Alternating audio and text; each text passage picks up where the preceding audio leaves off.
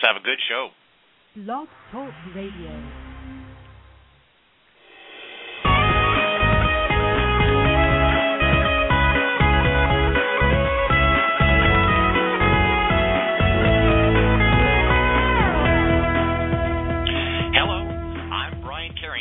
Listening to Call Talk for Wednesday, February 2nd, 2011.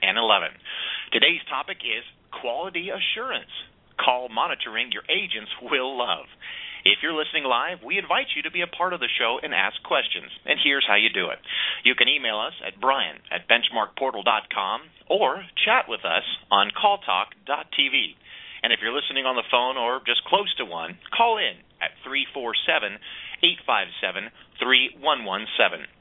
Make sure to press the number 1 on your phone to let me know that you have a question, and I'll do my best to get you in.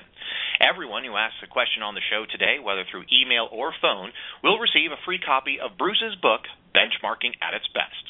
And one person will be chosen at random to win an in-depth reality benchmarking report valued at $1,500. I'd like to remind everyone that all of our shows are archived and available to listen to at calltalk.tv at any time of the day. And now, I'd like to introduce the host of Call Talk, Bruce Belfiore. Thank you, Brian, and welcome back to Call Talk, everyone. As Brian mentioned, today's topic is quality assurance. Call monitoring your agents will love. Today we have brought in an expert on the topic for you, Lisa Courteau. And by the way, Lisa wins the prize for the most vowels in the last name. I tried. Well, she's a graduate of St. Cloud State University. And after several years of working as a news reporter in St. Cloud, then the clouds parted and Lisa saw the light and began her career in the call center industry, where she's remained for over 2 decades. She has 15 years of experience implementing and managing call quality improvement initiatives, and most recently, Lisa's managed the call quality practices and training initiatives for over a dozen programs at Carlson Marketing worldwide. She was responsible for introducing and implementing a call quality evaluation program and onboarding new monitoring technology. So she really has a 360-degree view of this. She increased the productivity of the quality team by over 45% and created an environment where the agents actually look forward to and appreciate receiving performance feedback, really the holy grail of this whole area. Lisa's been a featured speaker on quality monitoring and has also been a presenter at the incoming Call Center Management National Conference. She's currently collaborating with industry expert Dane Peterson on a call quality monitoring program best practices workshop. So it's my real pleasure to welcome Lisa Courteau. Well, thank you, Bruce. It certainly is a pleasure to be here and just to have a chance to talk with you about what I've been doing for the past 2 decades. Okay. No, we're really happy to have you on board. And Lisa, I think we all know that quality monitoring programs are really an essential element of good call center operations. And since you spent so much time in your career with these practices, I just wanted to ask you, what led you to focus on this aspect of call center operations? Well, Bruce, it actually came about because of some frustrations that I was having as a training manager. Supervisors would come up to me and say, we really need some training on customer service soft skills, but they really couldn't give me any specifics regarding what kind of skills or behaviors that were lacking. So I would generate a general skills training class, and I'd have these agents in the classroom, and they'd look up at me and go, well, I already do this stuff. Why am I even in this classroom? So, far be it from me as the training facilitator to say, well, your supervisor says you don't do this or that, So I went back to the supervisors and I said, well, let's look at the quality program, and found it really wasn't a well-designed program. So the first step I took was actually just to redesign the form in an effort to help the supervisors really specifically identify what skills and behaviors were lacking. And that allowed me then to customize some training modules and then also measure the effectiveness of my training. Actually, that was my first step into the quality arena, and that was a pretty easy problem to solve compared to some of the challenges that we face today. Yeah, and you mentioned the supervisors, and it comes up again and again in Call Talk, just how much of a linchpin they are in terms of making sure that the agents are as good as they can be and making sure that the communication inside the call center is done well. And And let's face it, in this case, who likes to be criticized? If you are going into a monitoring situation or a coaching situation and you feel like you're being criticized, that just doesn't feel good. So I'm sure you've come up with some techniques or some thoughts on how to best do that. Could you share that with us? Absolutely. I think one of the challenges that you face is the first introduction a new agent in a call center gets to quality assurance is when somebody comes to them and puts a form in front of their face and says, here's your score. So it's kind of, who wants that? You're under so much pressure when you start as a new agent anyway, and that just encourages that whole big brother kind of environment where, the agents are saying you're too nitpicky, you're just looking for, things that I'm doing wrong. So you really need to get in front of those agents immediately when they come in the door. I mean, I'm a big one for always saying, look and use what you have around you. One of the big things that's with call centers is they usually have a high attrition rate. So you have ample opportunity all the time when you have new people coming in to get in front of them and really introduce the kind of culture around your program that's going to build that appreciation. Right, and that culture really needs to be one where the agent is seen as a resource to be developed and improved for their own good as well as the good of the company, and not just somebody to be criticized for their faults. Isn't that so?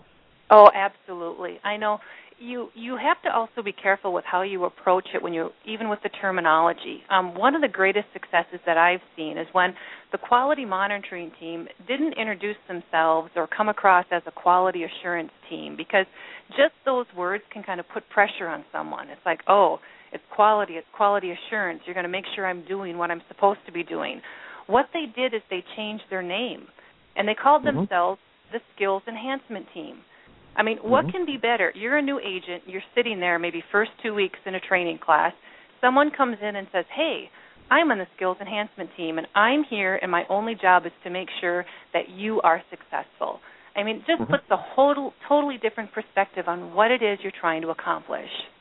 Right. I think sometimes the words really can make a huge difference. In fact, we like to throw Molotov cocktails into the industry every once in a while. And one of the things that I have suggested is that in some cases supervisor might be changed to agent advocate. In other words, you are really there to advocate for your agent, to develop them as much as possible. If there's a pay-for-performance component to their pay, then you're there to help them make as much as possible. And if not, then you're there to help them get the best quality scores possible so that they do well for their end-of-the-year review. And just sort of changing, and also changes the mindset of the supervisor, doesn't it? Oh, absolutely. And I think with a quality program, you can really use that to your advantage. I mean, if you're going to take all this time and you're going to, have this form and evaluate the agents, well, make sure that form is set up and it's aligned with what performance evaluations are. Performance evaluations usually end up resulting in some sort of a pay increase, hopefully, for most individuals. So if you can say, we're going to have this quality program. If you do these things, this is what we expect, this is what you're going to get reviewed on, and this is what your pay increase is going to be based off of. I mean, that's pretty powerful buy-in from an agent perspective. Right. And it gets very personal, too. I think it's almost the sort of thing where if we have any supervisors listening or even managers who are talking continually to their supervisors, when that agent looks into the eyes of the supervisor or agent advocate, what do they see? Do they see someone who is trying to, tamp down on them, or somebody who is trying to develop them? And it's really that important. When they look into your eyes, what do they see? And what do they feel when they hear what you have to say? I think that's really, really so important. And, another aspect of it, too, is keeping it fresh for your long-term agents. So even though there's obviously a huge element of making sure that your new agents take this relationship, this coaching, this advocacy in the right way, there's also the fact that you have long-term agents who are maybe B-plus type folks, and for whom keeping this fresh has to be a very big task for a lot of supervisors. What are your thoughts on that, Lisa? Well, that's where it's important that you really make sure that the agents also understand what the strategy is behind the quality program you've got in place. They need to be able to see that what I'm doing is going to make a difference, and that what I'm doing is really aligned with what the company's trying to accomplish as well. You move them with a more long-term agent. You got to kind of move them out from, this is just you listening to my calls to see how I'm doing, into, well, what is this doing overall for the organization? And that's where communication is so key as well. And you also need to get into more of that recognition, recognizing where do you have these senior agents and utilizing them. I mean, they've got the experience on the phone. What can you pull out of them? What other aspect from a QA perspective can they provide? Maybe they're the group that you go to help get, the trending. What are the customer insights? What do you see that's different now than it was maybe 6 months ago? Expand your QA program into utilizing that kind of experience to keep them engaged in what's going on. Right. And keep them engaged, and there's so many new things coming out, too, because with monitoring calls being the most common practice, today we need to address multiple channels of communication. In addition to the phone, there's email, web chat, now there's social media, Twitter, Facebook, texting. I mean, it goes on and on. Not to mention new or changing laws and requirements regarding recording and storage of interactions. Lisa, what are your thoughts there? There is a lot of technology that's out there that can help with that. And it as long as you know where you're going and what you want to accomplish, you can pretty much figure out, where is it that the technology is that's going to help you. I mean, there is all kinds of, analytic type software. There is just the recording software that you can have. As long as you know exactly what you're going for, that sort of software is going to be able to help you get there. And, again, that's where you need to make sure that you align with what your company's objectives are. Because if they want to know, they say, we're into all this social media. We want to know what's going on from the Twitter perspective or Facebook or whatever else might be out there. You have to look at it in a way of how are you going to capture that? That's probably not something that you're going to want to have somebody sit down and try to monitor or listen to. You're going to want to bring some technology in to help you out with that. And that's where you need to keep that open mind, know exactly where your company's going, what the objectives are, and you can tie that together to help you out. Absolutely. Yeah, no, we're working on a project right now just with regard to the maturity level of technology for call centers. And in the future, more and more of it is going to be aimed at the things you were just talking about, the social media monitoring, using technology to filter through, thousands of communications electronically, and also just find patterns and positives, negatives, all that sort of thing, and then be able to drive that information back to the call center and ultimately, in certain cases, to the individual agent. So, I know. We've come a long way. I remember the days when we had 3 or 4 tape recorders set up at everyone's desk just trying to, capture some interactions. Yeah. No, things have come a long way. Well, we all agree there are many demands on call centers, not only to deliver that, really memorable customer experience, but improve customer loyalty, increase sales, share customer insights, all while reducing costs and increasing efficiencies. Can you talk to us a little bit about your thoughts on that as well? I think what you need to do is really, and again, I'm going to go back to making sure that you've got a very well-defined strategy, because it's the senior leadership team that has to be able to see that your quality process is going to help achieve the goals of the organization. Because if you don't have that support, your QA process is going to stay siloed. And by aligning with those objectives, hopefully your QA objectives and your strategy is going to become more of the center strategy. And you're going to get the supervisors' help, and you're going to get workforce management to help out with you as well, because everyone's going to see how you're aligned. Let me just give you an example. The traditional approach to call monitoring is you listen to calls, evaluate them, score them, provide the feedback and coaching. The biggest challenge centers run into is there's no time to do it. Monitoring is important, but it's usually not urgent, so it gets pushed down on that list of priorities. Well, if you've aligned that process to what the goals and objectives are of the organization, you should be able to get some support. You need to look at, who is supposed to be doing the monitoring? Why is it getting pushed down on the low end of their priority list? If it's really important and it's going to help accomplish some goals, well, maybe you need to look at rearranging the accountabilities for an individual who's responsible for doing the monitoring. Maybe it requires the creation of a separate team. If you've aligned that goal to the business organizations, it's going to be easier to get the support you need. It could be perhaps maybe it's a matter of putting some measurements associated with it. People are going to do what they're measured on and what they're reviewed upon.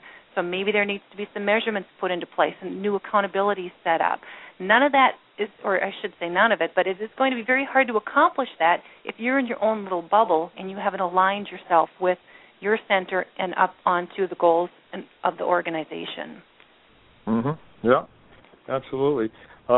Just wanted to mention to everyone, too, that we're going to be opening this up to your questions, and so any listener who would like to press 1 on your phone and let Brian know you have a question, that'd be great, or write it in the chat area on Call Talk TV. And, Brian, do you have a question there for us that came in electronically? I sure do, you guys.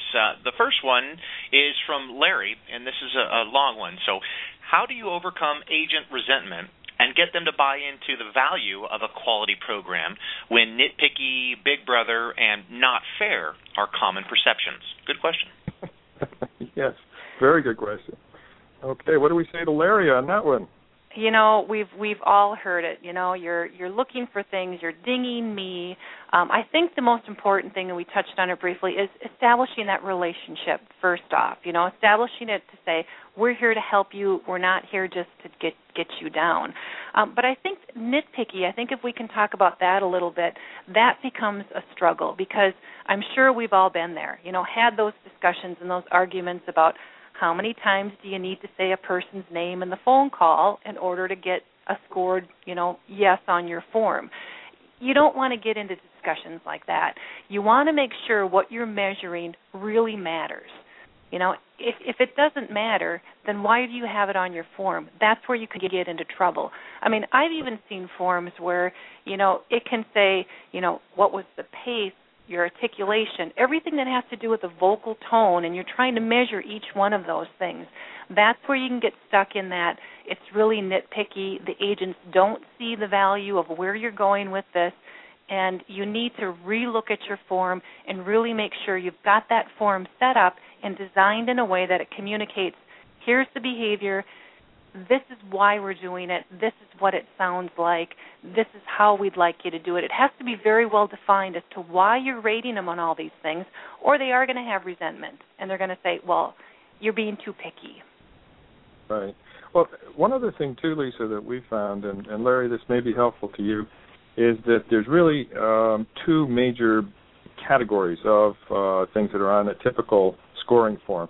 Those are the soft elements. That has to do with the relationship and the way you're treating the customer. And the other are the hard elements, or those things that have to do with policies. Is the information actually correct? That's what we call the hard elements.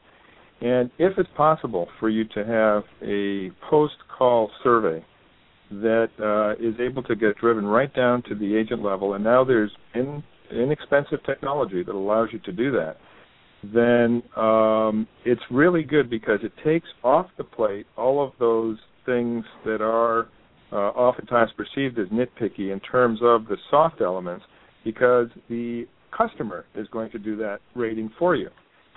Leaving, of course, for quality assurance, the hard elements, which still have to be determined by the call center and can't be determined by the customer, because you could have made the customer very happy but told him or her exactly the wrong thing. So, but if you're able to take those things off the table, or mostly off the table by giving most of that work to the customer, well, after all, we'll do it for free. That's another way to attack the problem. Lisa, any comments on that before we go to our next one? I just know that, when you are just dealing with the hard elements, it's so much faster. So it takes away some of the issues you have with time, because it's much easier to go through when you're just looking at the hard elements and not having to make a judgment as to whether somebody did something or didn't do something. Right, and actually this is one of the things that you can use to convince your senior management that it's worth the price of the new technology needed to get these post-call surveys because, as Lisa's saying, it's the soft elements that monitors oftentimes end up going back and forth over and over again because they want to make sure that they get it right and don't get criticized by the agent. Whereas the hard elements, they can just go through once and they know whether something's been violated or not. So there is definitely a return on that investment that can be calculated more or less accurately and brought to senior management. So that's one of the things you might want to do. Brian, you've got some fresh questions. I sure do, and I want to thank all of our listeners for taking the time to ask some great questions here.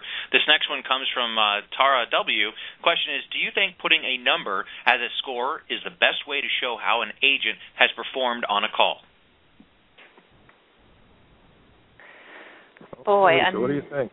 Well, I think numbers are good from a measurement standpoint because it allows you to see trending. But from my personal, I guess, opinion would be, I just like to say, yes or no. Did you do it or did you not do it? And not give a score of like a 1, 2, or a 3 on whether or not you did this particular, skill or behavior that you've identified. It's subjective enough, and it's just, to me, easier to say, yes, you did it, or no, you didn't do it. But on the other hand, you have to make sure that you're very calibrated within your team so everyone is seeing that in the same way. So I like an overall score. I like to be able to measure how you did. But from an individual score, looking at the individual categories of the skills and behaviors, it's pretty much more of a yes, no is my preference. Mm-hmm.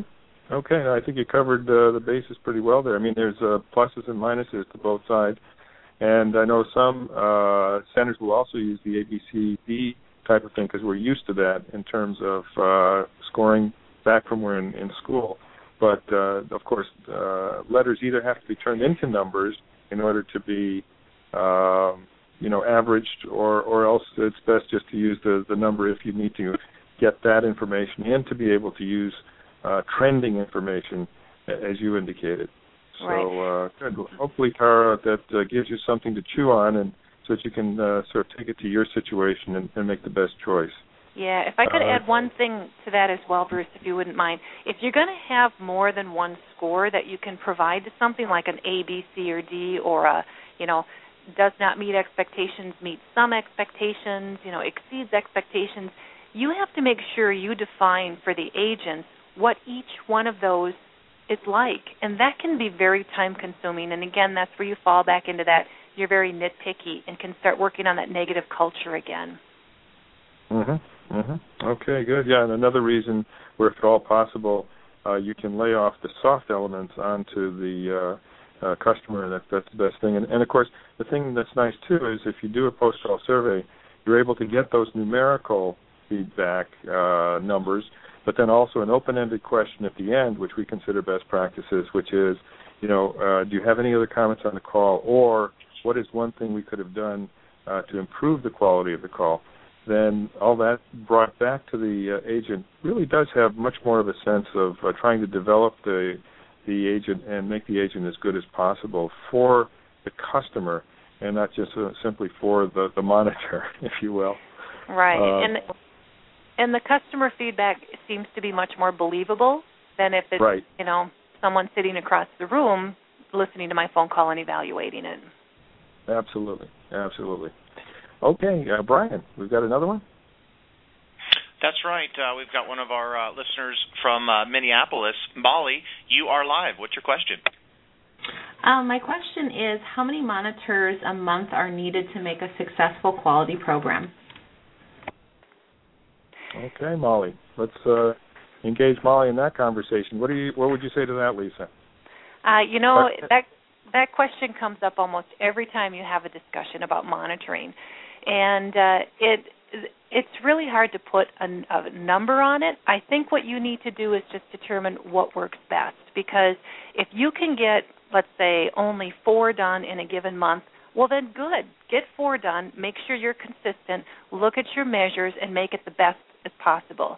If you can get 6 done a month, if you can get 12 done a month, whatever it is that you're capable of doing, you've got valuable information. And I wouldn't worry so much about, 4 is not enough. Is 12 enough? Do we need? Because really, you would need to do probably 20 or 30 calls per person every month if you wanted to get a statistically valid sample.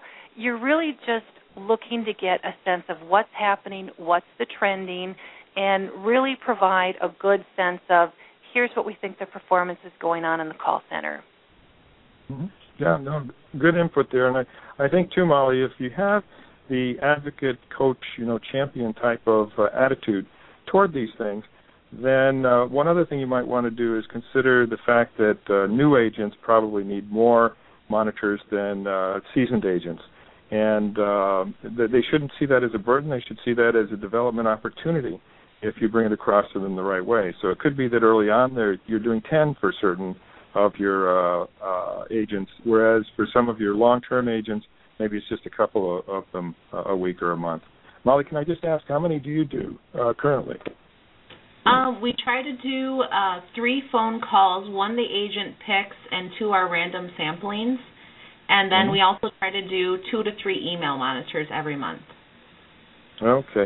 And the reason that you allow the agent to pick some of them, does the agent actually get to listen to them ahead of time, or how does that picking take place?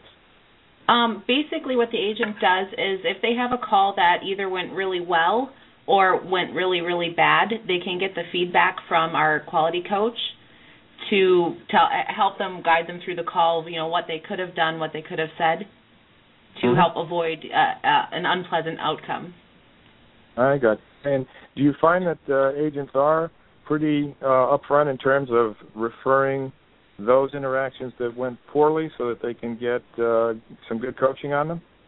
Yes, it was actually a program that we started up late last year, and the agents really, really enjoy it because then they get some input. And that's actually not one of the calls that goes against their quality score.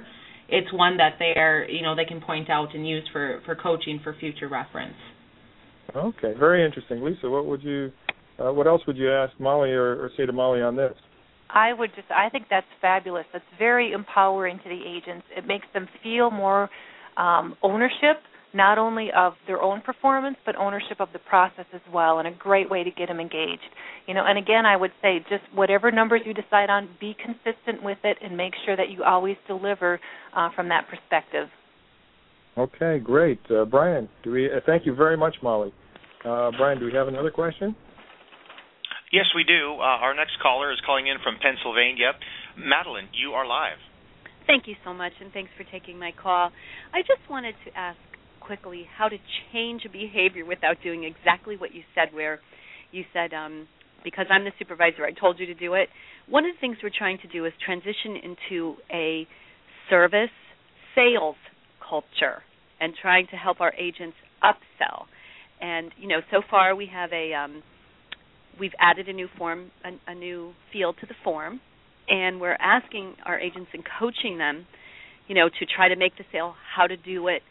But, where is the point where you just say you didn't do it, and because of that, we cannot mark you that you did get it? What's that transition where it just becomes we have to start saying, no, you understand it, no, you received the training, no, you received the tips, it's wrong, you didn't do it right. Gotcha. Good question, Madeline. Lisa, what would you say to that? And there are more and more environments that are going toward a service/sales environment as well, so that the call center can add that extra value. But Lisa, over to you.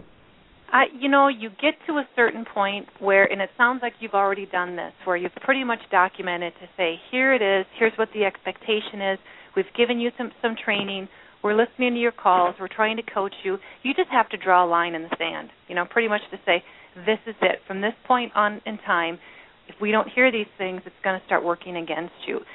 Changing what you're doing and moving from the service to sales environment is going to be tough because the people you originally hired, probably you weren't looking for those behaviors that would lead to being a sales type person. So getting the people that you have now that are more service-oriented into that sales, some people will bridge the gap, and unfortunately some people won't.